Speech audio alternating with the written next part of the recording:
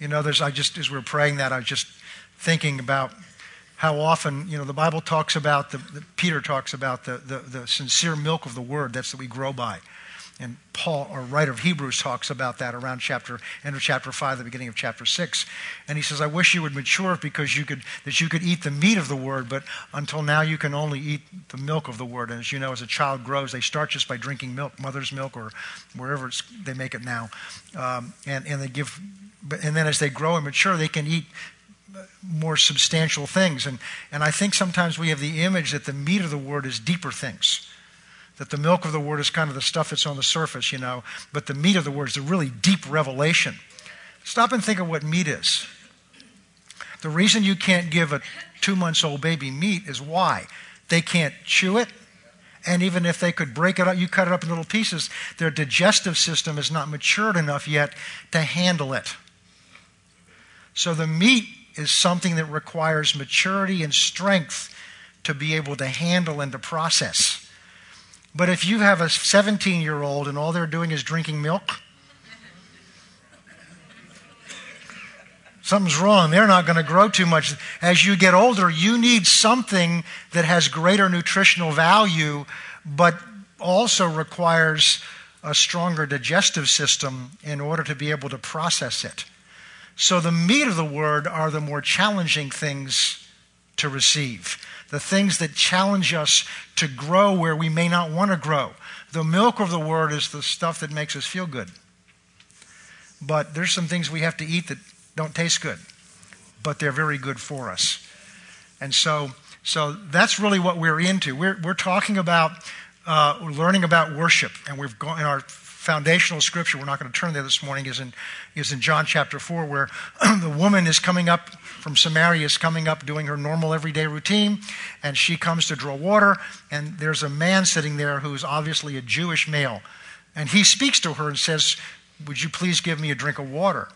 And she says, "It's kind of strange that how is it you, being a Jew, ask me, a Samaritan woman, for water?" Because they didn't speak to each other. There was a racial issue there, and they just didn't talk to each other. And the man answers back and says, "If you knew who it was that asked you for water, you would ask of him, and he would give you living water that would become in you a fountain or a well of water springing up unto everlasting life." And because what this obviously is this is Jesus, this is God. And so what we've talked about is here's a woman who's coming in a regular, everyday routine, and what's different this time is there's a man sitting there, and he's God. The problem is she doesn't know that's who he is. And he's saying to her, if you knew the opportunity that you have right now, who it is that you're talking with, you would ask of me, because I have things to give you beyond this water. I have living water that will satisfy your innermost needs forever if you would just ask of me. And she says, she begins that whets her appetite, which is what God is doing here with us, whetting our appetite. And she said, "Well, sir, give me that water."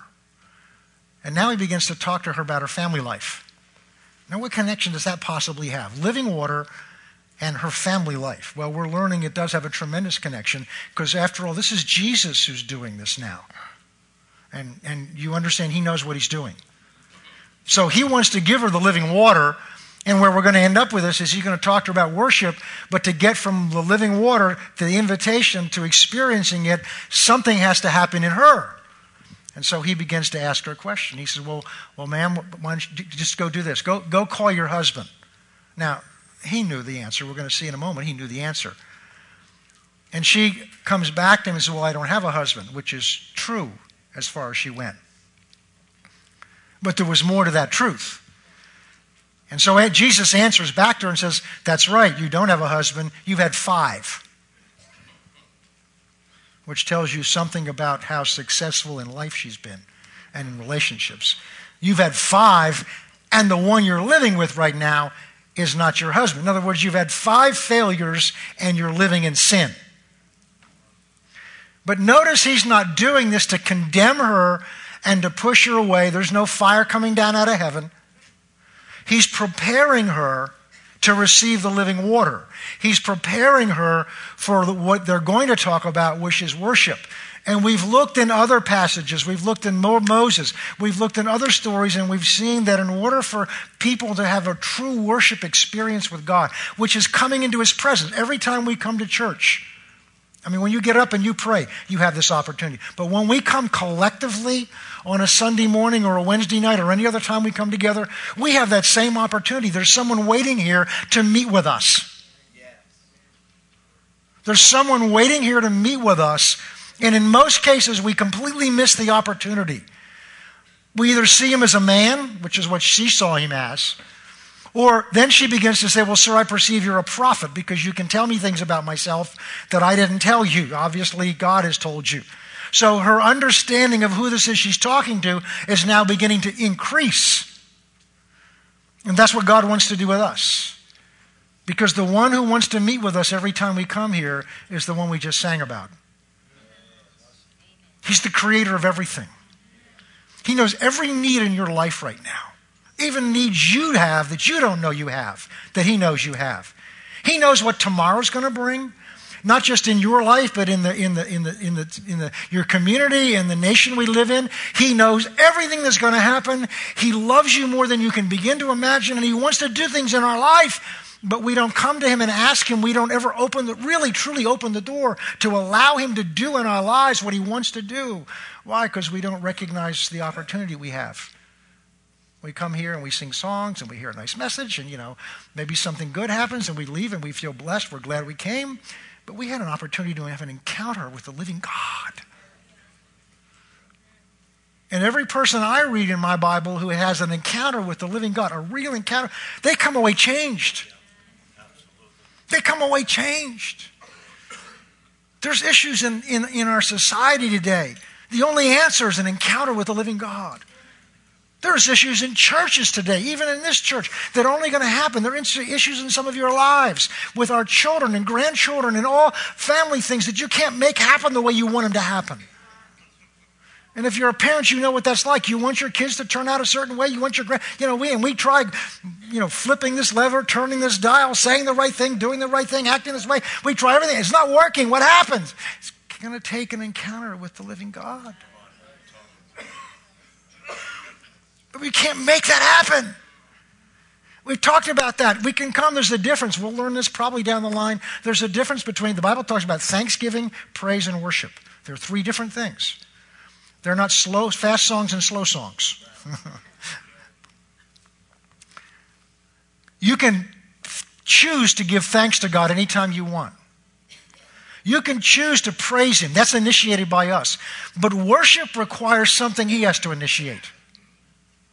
Because worship is a response to seeing who he is. And we can sing about who he is, and that helps. But it's when he opens our eyes and we begin to get that. I read that scripture about the 24 elders for a purpose, because they could see who he was. And they didn't have to have a worship leader saying, now it's time to bow down. Now it's time to sing this song. It just poured out of them. I've read visions of people that have gone into heaven and walked around and met angels, and then all of a sudden they would hear a music play, and everybody there would fall down on their face. I say, what's that all about? They couldn't help it. And it's not like they were obligated to. It was a response, because they could see who he is without any restriction, any limitation. And we come here so limited by our flesh, so limited by just the world that's around us that we've had to go through to get here.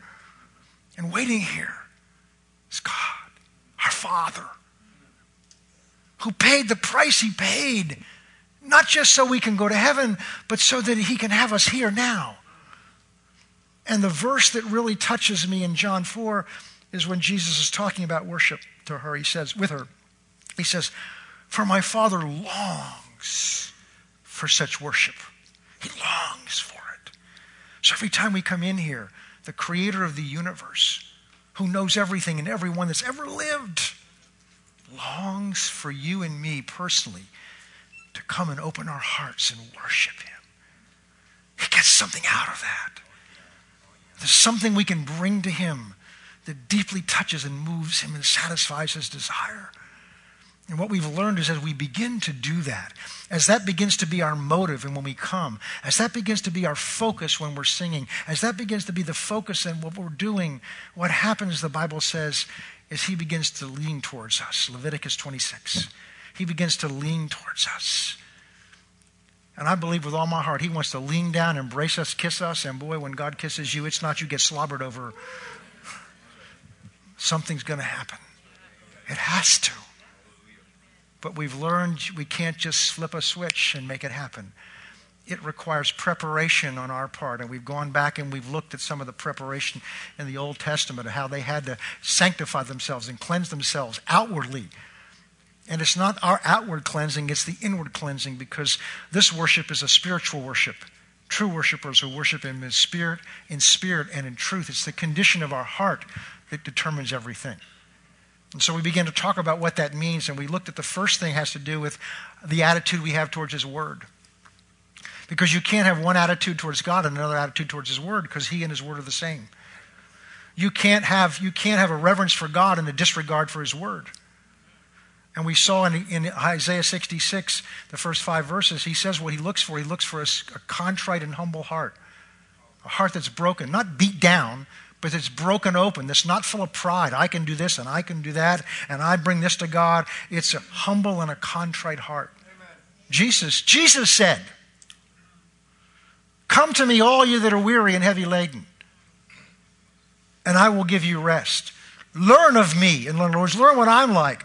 "For I am meek and humble in spirit." This is the Son of God who walked on water, raised the dead, spoke with the authority of God, the Father, the creator of the universe, and the Word of God says all things were made by him and through him and for him. And he is humble. If there's anybody that would have been entitled to promote himself, it was Jesus. And he humbled himself. And he said, if you want to rest, come learn of what I'm like. And Isaiah says, what the Father longs for is a humble and a contrite heart. And then he goes on to say, and one who trembles at my word. That doesn't mean afraid to pick it up. It means it has an authority to me. It has an authority in my life. I can't disregard it. I can't just say, oh yeah, that's what God says. That's what God says. And then last week we began to take the next step in this. We saw what he does, his word does say. The Old Testament has a whole bunch of things that we're supposed to do. In the New Testament, it's reduced to 2 things. And we saw that it's reduced to, Jesus said, 2 things. You shall love the Lord your God with all your heart, with all your might, mind, and with all your mind. Excuse me, with all your strength, soul, and all your mind. And, which is what we're talking about, you shall love your neighbor as yourself. On these 2 commandments hang all the commandments, all the teachings of the law and the prophets. And we saw that Jesus said in John chapter 13, 34 and 35, this is my commandment, that you love one another as I have loved you. It's an act of the will. And so we're seeing that we can't worship God, because we went on and we looked in Matthew chapter 22, and then Matthew 22 says Jesus says, where he says this is all the laws and the prophets are summed up in those 2 commandments. And then we saw in Matthew 5 where Jesus said, here's what it means. If you're going to come and worship, bring your offering, which was their worship, to the altar, and you realize that your brother has something against you, there's a broken relationship, put your offering down and go straighten that out first, and then come. What we're seeing that the way we relate to each other, we're talking about Christians right now, but forget the world right now. We're talking about Christians. The way we relate to each other has a direct effect on the degree to which we can come and worship. Oh, we can sing songs. We can sing songs with malice in our heart. We can sing songs with unforgiveness in our heart. But songs aren't worship. Worship comes out of the heart. Proverbs, we've talked about this before, says guard your heart. Guard it with all diligence. Think about that. The warning is if you're going to be diligent about anything, make sure you're diligent about this. It doesn't say guard your money. With all good things to guard your money. He doesn't say guard your property. with all diligence? He says, guard your heart with all diligence, because it's out of your heart flow the issues of life. We're going to see that what Satan tries to do is get things sown into your heart. Because if he can sow things into your heart, he can leave you alone. And you can do his work for him even though you're a Christian. That's why Paul says in Ephesians 6, starting in verse 10, he talks about spiritual warfare. He says we don't wrestle against flesh and blood. So that person that's been giving you so much trouble, that's not the one you're really wrestling with. But there's spirits using that person to get at you. So that's what we were talking about. Last week we talked about the commandment to walk in love. And we're going to continue on that, but we're going to look today at this. We've looked at the commandment. We looked at what we're required to do. We ended up in 1 Corinthians 13 where we saw that in the midst of Paul's teaching about how the gifts of the Spirit are operate, that he's teaching that the key is this. Is if it's not motivated by love. In fact, whatever you do for God, if it's not motivated by love, in God's eyes it counts as nothing. Why? Because God is love. How can we represent him? How can we worship him if it's not coming out of love? When he is love. And that was the lesson of 1 Corinthians 13. Turn with me now to Acts chapter 1, because we're going to begin to look at what is at stake here.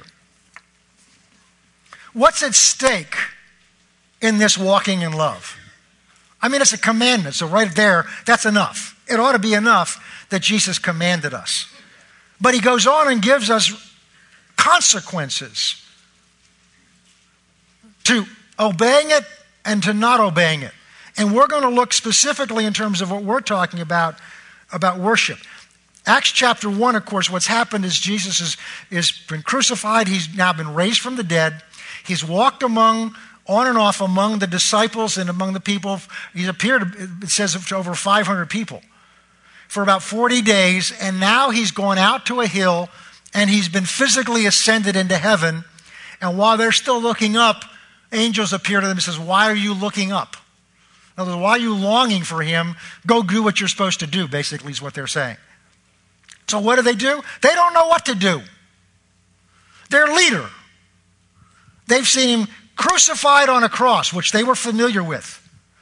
Then they saw him come up out of the grave alive, and when he was alive, he could walk through walls. Nothing could restrain him physically. And now they've got renewed hope again. Wow, he's back. And he's back stronger than before. He's back more miraculous than before. He just appears in rooms and disappears. I mean, this is wonderful. Here we go. And he calls us out to this hill. We're going to have this wonderful service. And he goes up. He didn't come back yet. And that's it. He's gone. They forgot the things he told them in John 14, 15, and 16. Because they're caught up and their leader's just gone. I mean, all they got left is each other. And they kind of look around at each other. And then they remember what he told them to do, which was to wait in Jerusalem until they're endued with the power that they're going to need that's going to come from on high. So what do? They go back in Jerusalem. And we're going to look in verse 14. Well, verse 12. They returned to Jerusalem from the mount called Olives, which is near Jerusalem, a Sabbath day's journey. And when they entered, they went up to upper room where they were staying. Peter, James, John, Andrew, Philip, goes through the list of all the ones that were there. And they continued, verse 14, they continued with one accord in prayer and supplication, that means asking, with the women and Mary, the mother of Jesus, and with his brothers. What I want you to see there is he's gone. They don't know what to do now. All they can remember is what he said to do is go and wait. And isn't it hard to wait? I mean, come on. More than one of you know it's hard to wait. It's hard to wait. I mean, we were, I was probably the first generation that was raised in the push-button era, where we're used to pushing buttons and getting things in instant response. Now it's just, it's amazing. Somebody raises a question, I don't know about, just let me find out. You pull your phone out and you Google it. Oh, it's this. And if it's slow, we get frustrated. So that's built in us this expectation that we ought to get instant answers and instant results. You don't communicate with God through the internet.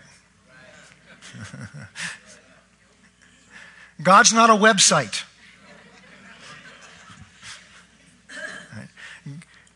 God does things on His time, and there's sometimes reasons we don't understand. And so there's just times, one of the things the church has lost, this generation has lost, not just, my generation, let alone the rest of your generations, has lost the sense of waiting for things. What they did is they were waiting on God. We had a wonderful prayer meeting again this last Tuesday. And one of our elders, Denny, came up to me at the end. He said, I really feel the Spirit of God's telling me, just, I don't know what you want to do with it, that we need to be patient. Because it's really only the second prayer meeting that we've had a large group gather together. And they waited. Moses, one of his times, I think, if I remember correctly, sat up on the mountain for 7 days before God did anything. I knew that'd be popular. We don't like to wait, but you can't make God do anything. So all you've got to do is wait. It's amazing what happens sometimes while we're waiting. We actually slow down. And you begin to see things. This is why fasting is an important thing to do, because it slows your body down. Being able to get a time during the day when you're quiet and spend time just with God, just quiet. Just be quiet, still. It's amazing what that happens, to develop that habit. But they had to do it because they didn't know what else to do. They didn't have a brochure that says, this is how you receive the Holy Ghost. They just had His word, wait here. They didn't even know what they're waiting for. Just wait here until you're endued with power from on high. What's that mean? So they didn't know what else to do, but notice they waited with one accord. They were in agreement. There wasn't strife among them. There was a unity among them. What we're talking about today is the Bible teaches that when we're in unity, we're creating an atmosphere where God can begin to move and do things. And so the very first thing He did for the church began with them being together in one accord and praying and seeking Him. Go over to chapter 2.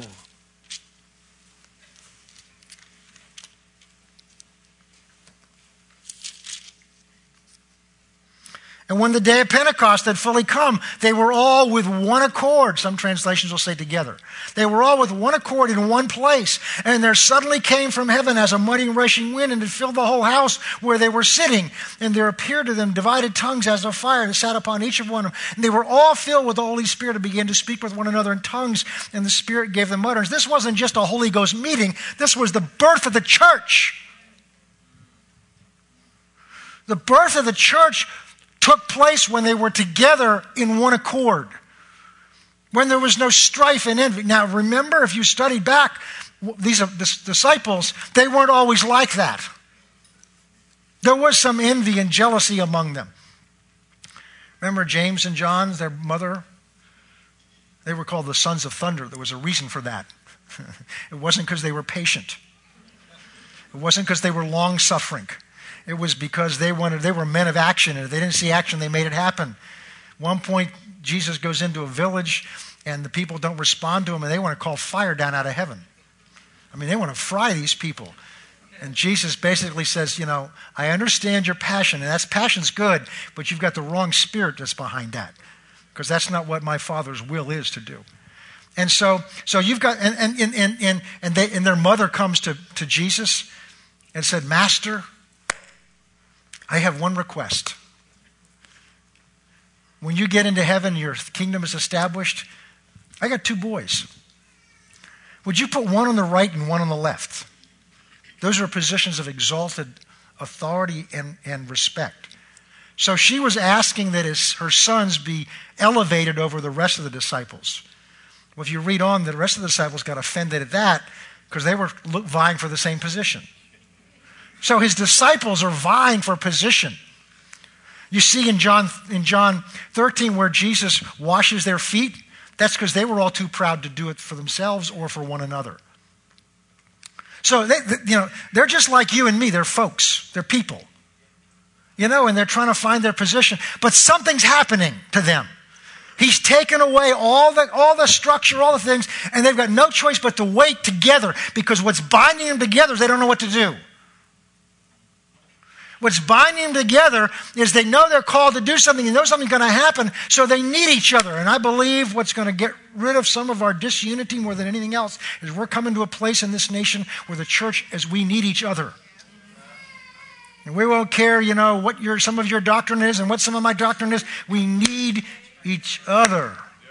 I'm starting to meet now with some of the pastors in the area where we have doctrinal differences, but we're developing relationships together.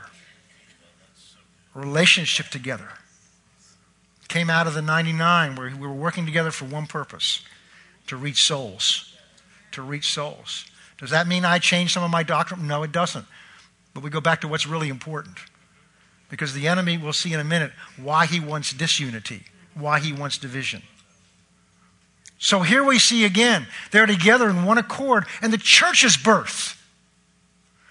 I believe with all my heart that couldn't have happened if there was infighting going on, if there was positioning and jockeying was going on. But everything had been taken away from them, and there was only they had left was each other. And so they were binding closer together. Let's look at some other examples of this.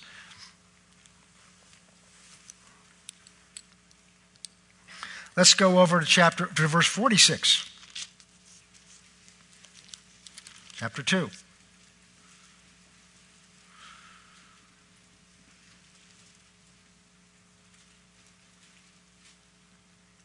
So continuing daily with one accord in the temple and breaking bread from house to house, they ate their food with gladness and simplicity of heart, praising God and having favor with all the people. And the Lord added to the church daily those that were being saved.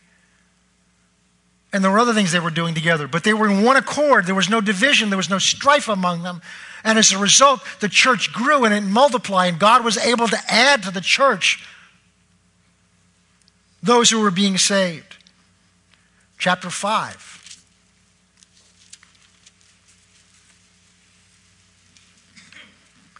Verse 12. And through the hands of the apostles, many signs and wonders were being done among the people, and they were all with one accord in Solomon's porch. There was unity among them. There were not divisions and strife and envy and jealousy and unforgiveness, and this person did that to me, and this person's in that position. I don't know why they've got that car. I don't know why this. There was none of that. In fact, they gave everything up to be together. But notice, signs and wonders were taking place. Look at verse 14. And believers were increasingly added to the Lord, multitudes of both men and women. So God was able to move and cause things to happen because there was unity. We don't have time to go back there this morning. If you go look at the opposite of this in Genesis 11, when the people on the earth were of such unity, they were building their own tower to reach into heaven. And God says, I got to do something. Because he says in there, if I don't break this up, if I don't create disunity among them, nothing that they decide to do will be held back from them. The power of unity is incredible. I'm not a physicist, but what I understand is the laser that's changed so much of our surgery and so much of our life in so many ways which we may not fully understand is simply nothing more than taking random light waves and getting to flow in unison. Something like that. You've exhausted my knowledge of physics, but it's unity. It's the light waves which in this room are just all over the place. It's taking them to flow to flow in a unity together. There's tremendous power in that. So the church grew, was birthed. It grew because they created an atmosphere of unity. They were bound together, cared for one another. Their differences didn't get in the way. There's no evidence here of strife or disagreement. Chapter 15.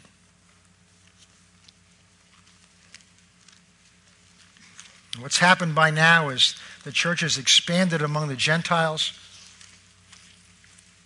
And there's a conference in Jerusalem about whether the Gentiles have to be circumcised and go under the law.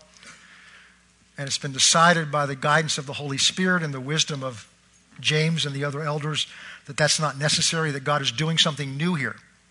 And that's what's so crucial in this chapter. What's being decided here is that this Christianity, what Christ created here, was not going to be a subsect of Judaism, but it was a fulfillment of Judaism. It was a replacement of it. And that was what was critical in the decision here. But look at this. Verse 24 says, since we heard that some went out from us have troubled you with words, unsettling your souls, saying you must be circumcised and keep the law to whom we gave no such commandment, it seemed to go good to us, being assembled with one accord, to send chosen men to you with our beloved Barnabas and Saul. So there's an answer coming to confusion. There's confusion occurring in some parts of the church other than in Jerusalem. And the council there come together, and their leadership is of one accord. And as a result, they knew what to do and how to answer the problem and who to send out. Ever feel confused? Confusion is never of God. In fact, it says in 1 Corinthians 14, God's not the author of confusion. Confusion is when you don't know what the truth is. You've got some idea, but you're not sure which one it is. And Satan's the one that wants you in that place, because when you're confused, you won't do anything. You're paralyzed. That's a lack of unity in your mind of thinking. Knowing what the truth is and being committed and focused on that one truth. So the enemy wants to bring confusion in your thinking because it paralyzes you. In the same way, he wants to bring confusion to the church because it paralyzes. What's the truth here? I don't know what the truth here is. You hear rumors about this. Is this true? Is that true? Is this true? Is that true? He loves that, to create that. But see, when we bound together by love, most of those issues don't matter. When we're bound together by love and believe in one another, believe and love one another the way we're called, commanded to love one another, those issues don't matter. We're going to see that love is a protection. Fulfilling this commandment is a protection. All right. So unity is critical to God being able to move. Go to James chapter 3. The greatest proof of how critical it is to see what our enemy tries to do with it and why. James chapter 3,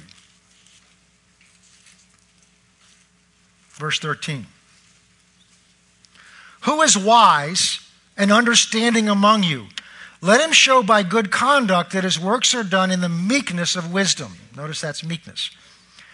But if you have bitter envy and self-seeking in your heart, or selfish ambition, in your hearts, do not boast and lie against the truth. This wisdom does not descend from above. So envy, bitterness, strife, we're going to see a few more in a moment, that doesn't come down from God. Division does not come down from God. Well, where does it come from? This wisdom does not descend from above, but is earthly, sensual, and demonic. Some translations call it a doctrine of demons.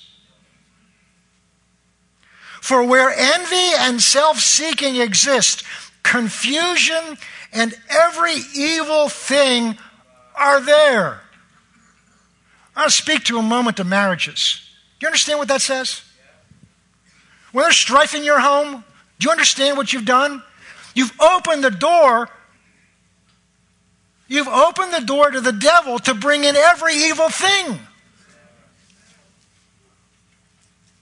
Isn't that what it says?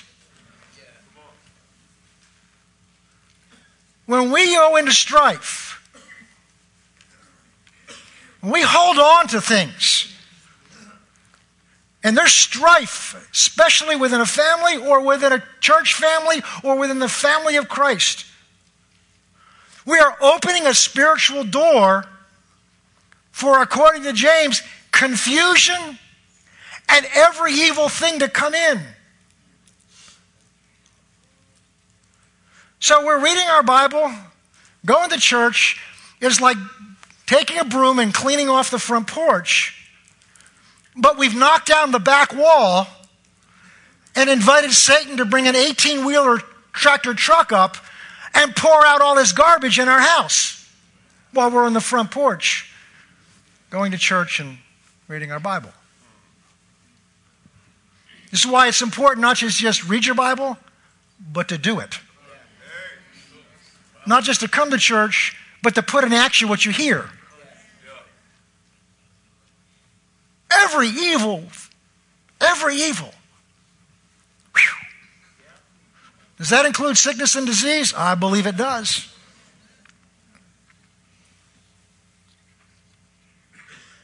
Therefore, how we handle divisions in our life, how we handle issues in our church with one another is critical.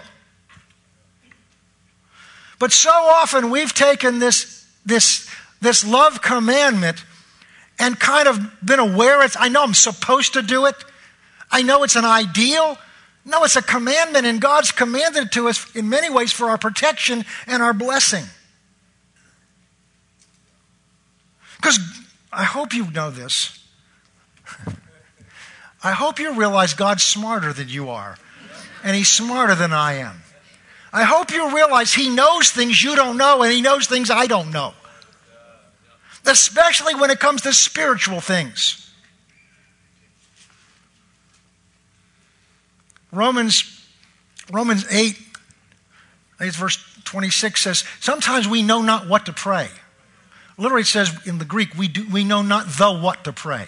Why? Because we can't see in the spirit realm what's going on. But God does. So when God says in His Word that when you have envy and strife in your life, when there's division in your life and you're holding things against one another, then you have opened a spiritual door. He sees something you and I don't see. I mean, you may lock your windows every night and make sure your doors are locked every night. Physically, you've got your house protected.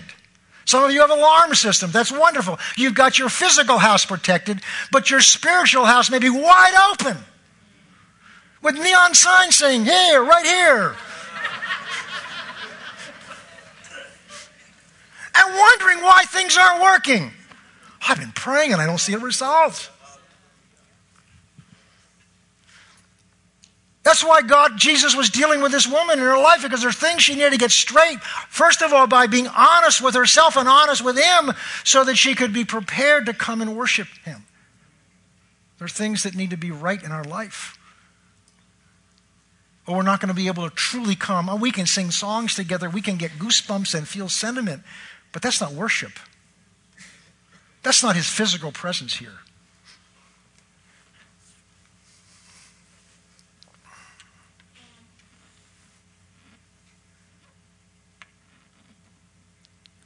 So the first thing we're looking at is God can really only fully move and manifest Himself when there's a unity, an atmosphere of unity of heart and of purpose. Second thing we're going to look at, which we've just already kind of started, is obedience to this commandment is also a protection and a blessing. Turn with me to Deuteronomy 7.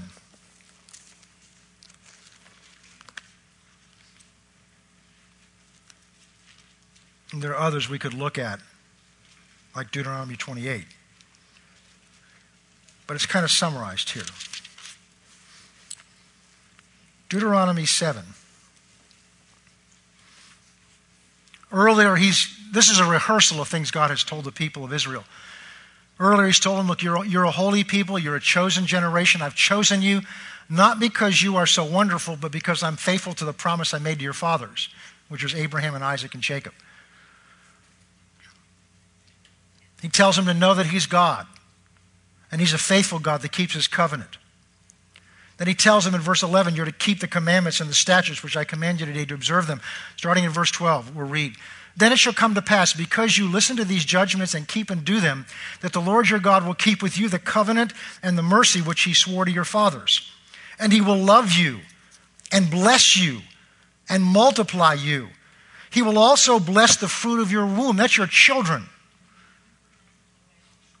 Our obedience to Him affects our children. The disobedience of the children of Israel affected their children. Because God's will was for their children to be born in the promised land. But because their parents disobeyed God's, their children were born in the wilderness, and two others, Joshua and Caleb, who wanted to obey God, they were bound with the destiny of those that outvoted them. So the decisions of our life to obey God, to walk in love, don't just affect me, they affect my family, and they affect this body here. You affect this body. I mean, obviously I do. I'm the pastor. If I really get off track, that's going to affect this. But we all affect each other because we're all part of a body that's assigned here. So don't ever think, well, I sit way in the back or I sit somewhere, nobody knows I'm here. And I know you're part of this body. We affect one another. And we affect what God's able to do here. But there's benefits to this. He will bless the fruit of your womb and the fruit of your land and your grain. That's your work, what you do, what you put your hand to. And your new wine and your oil and the increase of your cattle and the offspring of your flock. Now, you may not be a farmer, you may not be a herdsman, you may not raise cattle, but your work will be blessed.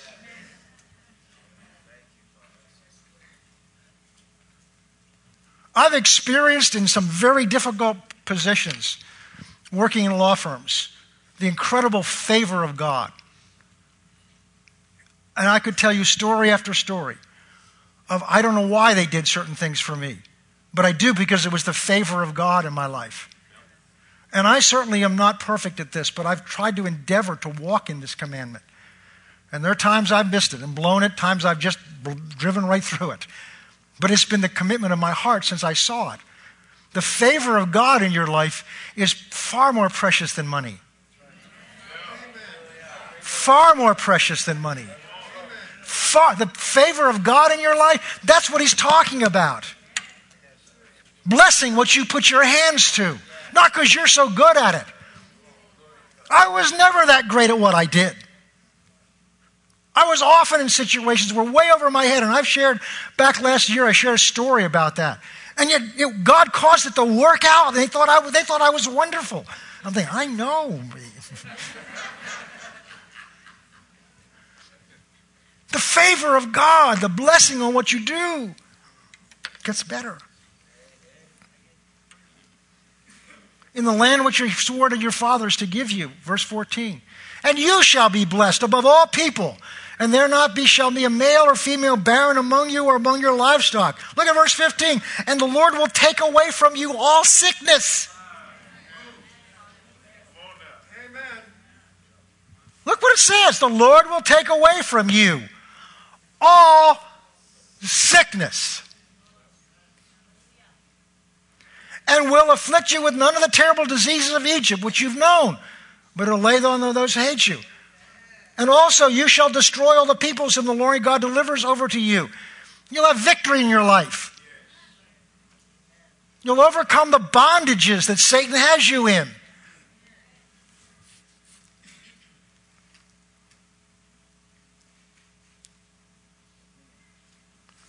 Sometime read through chapter 28, because there's a more complete description of these blessings. The first 16 verses it is. But then, starting with the next verse, it's all the things that happen if you don't keep the commandments. See, obedience is a protection. It's like going out in a terrible rainstorm with an umbrella and you don't bother to open the umbrella and you wonder why you got wet. Or you've got it open and you just walk out from underneath it and wonder, I don't know why I got wet. And the umbrella's over here and you're over here and you're soaking wet and you've got this perfectly strong, good umbrella over there, but you've got it over here. Well, anybody look at you, duh, I mean, come on now. But spiritually, that's what we're doing. You just can't see it as clearly as you can. Some fool that's got their head out from underneath the umbrella.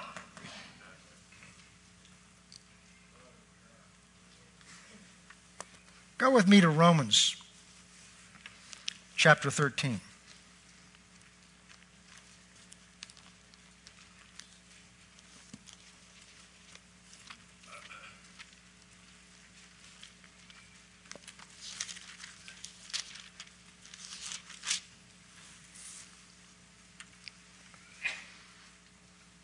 Verse 8.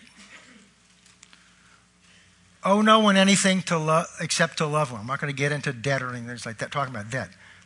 We'll talk about that some other time maybe. Owe no one anything except to love one another. For he who loves one another has what? Fulfilled the law. And we just read what the law says. If you obey the law, which is all those commandments, then this is what God's going to do.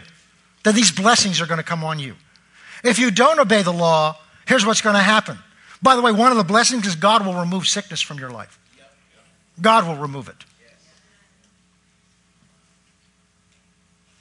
Now, there are other places that say the same thing, but it's the clearest is right there. And the law was the 10 commandments, and then they added about another 600 to it. So just to remember them all was almost impossible, let alone keep them all. But under the covenant that we're under, because Jesus said they're now summarized by 2. Love the Lord your God with all your heart, with all your mind, and all your soul. And the second is like unto you, love your neighbor as yourself. All the commandments hang on these 2. And Paul here says in Romans, if you keep that commandment, then you fulfilled all the rest of them. Just let that sink in. Let's go on. For the commandments, you shall not commit adultery, you shall not murder, you shall not steal, you shall not bear false witness or lie, you shall not covet. If there's any other commandment, all are summed up in this saying, namely, you shall love your neighbor as yourself. So what he's saying there is if you walk in this love towards one another, then you've kept the law. If you've kept the law, you've got a right to go back to Deuteronomy 7. You've got a right to stand before God and say, I'm keeping the law. On the other hand, if we don't obey this commandment, we shouldn't be too shocked if we struggle with some of these things in our life.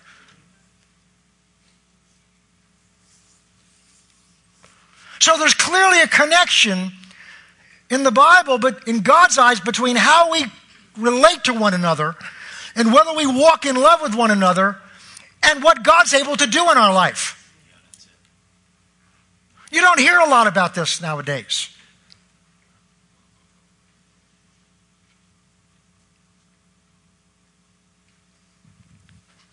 And clearly with what we're talking about now, not just whether there's blessing in my life or cursing in my life, but whether I can walk into the presence of God, whether we can come together and expect God to show up here if there's strife going on in here.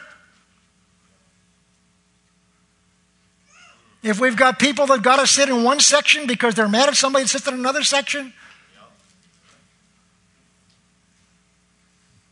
Well, I can't talk to them. Well, if you can't talk to them, there's division in the body. If there's division in the body, there's a breach in the body, and there's an opening for Satan to come in. And it blocks the presence of God. Well, how do we apply this? We'll just begin this. We won't be able to finish this today. How do we apply this in situations where there's conflicts? Because you do know conflicts will come. Because there's an enemy out there that's going to try to bring conflicts into our life. Well, what does the word say? Let's go back to chapter 12, which, by the way, starts by saying that we are to be transformed by the renewing of our mind. Starts in verse 1 by saying, present your body a living sacrifice to God, which is your reasonable service. And then he goes on and says, do not be conformed to this world. In other words, don't act like the world acts. Don't be pressured to act like the world acts. Don't be conformed to this world, but be transformed by the renewing of your mind. We spent a good part of this year on Wednesday nights going through that verse and how that applies in our life and how to build that into our life. And now here's the practical walking of it out. Talks about how, most of it's how we relate to one another. So let's start here just looking in verse 14. Gets off to a good start here. Bless those who persecute you. Bless those who persecute you. Bless and do not curse. Now, we're not talking about somebody that, happens to just pull in front of you getting on the highway. We're talking about somebody that persecutes you, that picks on you because you're a Christian, Bible says elsewhere, all that desire to live righteously will get persecuted somewhere because you're going to stand up and be different. That's what we're learning on Wednesday nights. We're called to be different, not weird, different. We're not called to look like the world. We're not called to act like the world, especially in these situations. So he starts out by saying, when somebody persecutes you, bless them. Now, these we're going to look at right now. All he's talking about here is that when somebody does something that comes against you, our humanness, which is what he's told us not to be, our humanness is to want to defend ourselves and to strike back. To strike back and defend ourselves, or at least assert ourselves in this situation. And you'll see all the things he tells us here not to do are basically to not protect myself and promote myself. And not to defend myself. God will defend you. We're talking about maturing here. This is where the rubber hits the road. Bless those who persecute you. Bless and do not curse. Well, what's our flesh's instinct when somebody persecutes us? Is to get back at them. And what God's saying, no. Because remember, we're to be not to be conformed to the world. Which means we're not to act on the outside like the world acts. What does the world do? Somebody hits you, you hit them back. The Old Testament, eye for an eye, a tooth for a tooth. You do something to me, I'm going to do it back to you. The law of retribution. I'll teach them not to do it. And we have nice ways of dressing it up and sounding so spiritual. I'm going to pray for them. God, get them.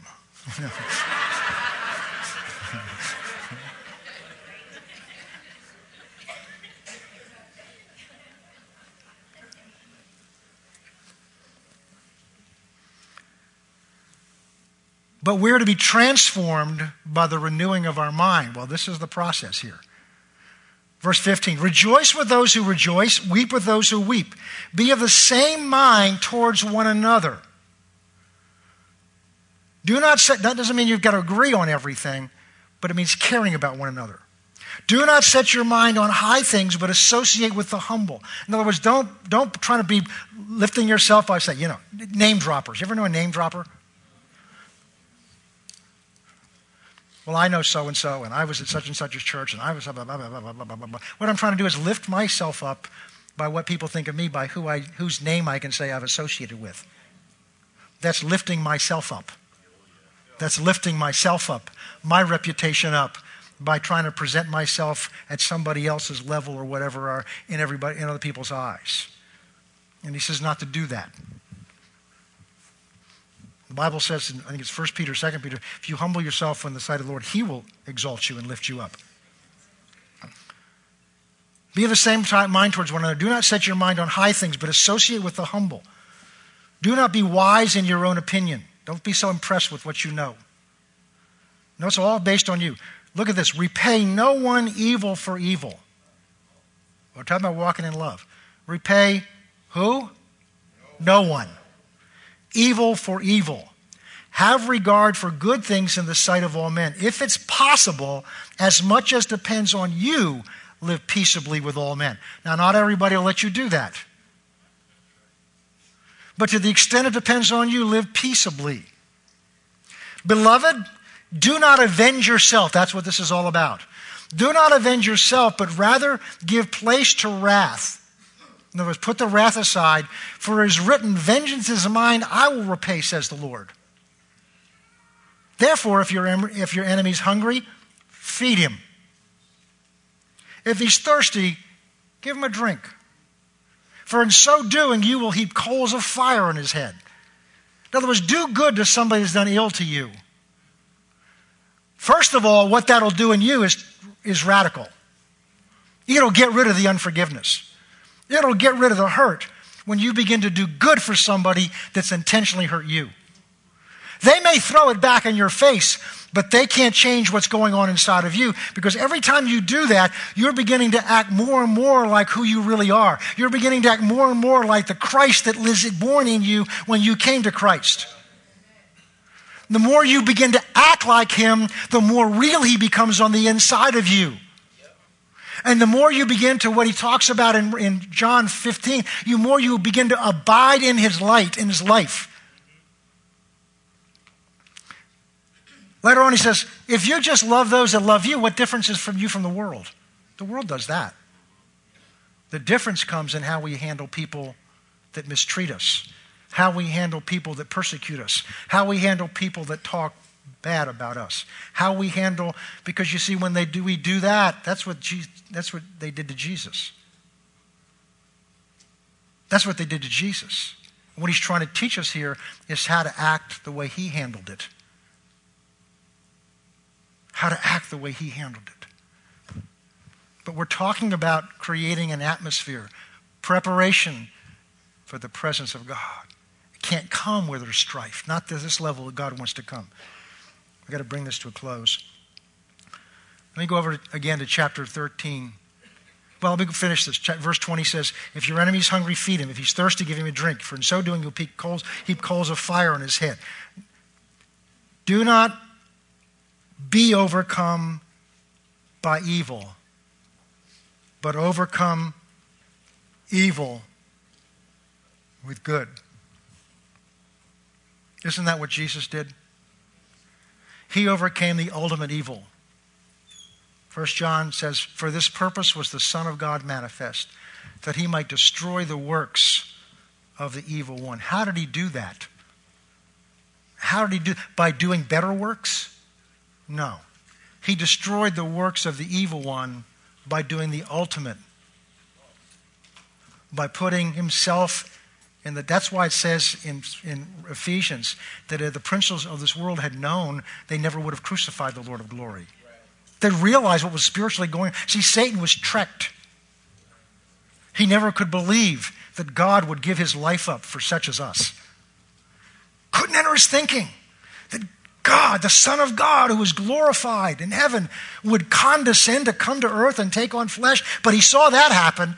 But he couldn't believe that God would give his life up for creatures such as you and me, that Satan disdains and spits upon and looks down at. He couldn't imagine, didn't enter his computer, his thinking process. Otherwise, he never would have crucified Christ, because it was by crucifying him that we got set free. It was by crucifying him that our sin got paid for and Satan's hold on our lives was broken. And he's the one that did it. Because he couldn't imagine that God would do that. So the ultimate evil was destroyed and overcome by the ultimate act of love and sacrifice and good.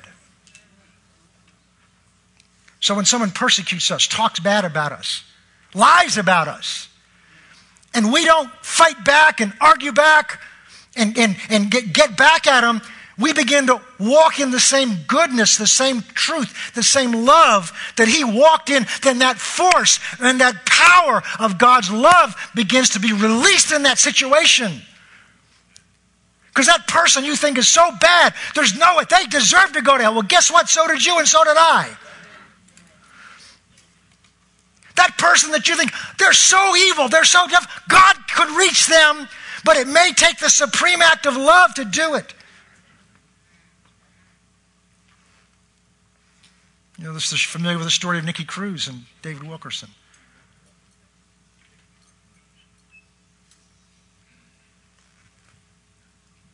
Nicky Cruz says, David Wilkerson, if you cut me into little pieces, every little piece is going to cry out, I love you. And this gang leader couldn't handle that. He couldn't handle that kind of love.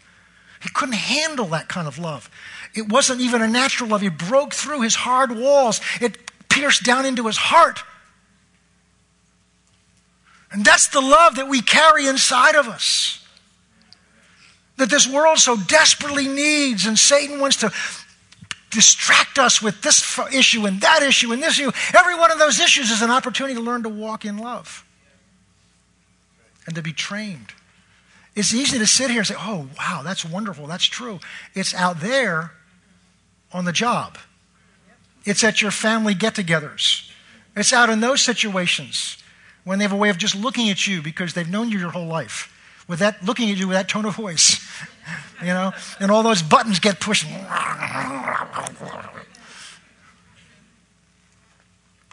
But what's different now is the love of God has been shed abroad in your heart by the Holy Ghost. Romans 5:5. If we'll begin to walk in that kind of love with one another, and then begin with the world, we're creating an atmosphere in here. We're creating, because God is that kind of love. And how can that kind of love come and settle in here and manifest himself if we've got envy and strife and jealousy going on among ourselves? Next week, we're going to look at it from a different point of view. Because this does not mean that we're doormats. It doesn't mean there's not times when you step out and you judge certain things. Jesus turned over money changers, and he didn't do it peacefully. There are other instances.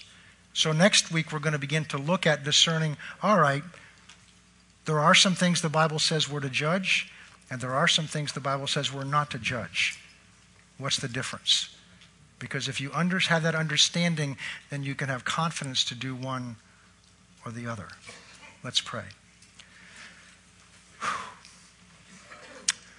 Father, as we look at our own lives, and maybe there's some issues in our life and relationships that have come to mind this morning as your word has been spoken and it's gotten into our hearts.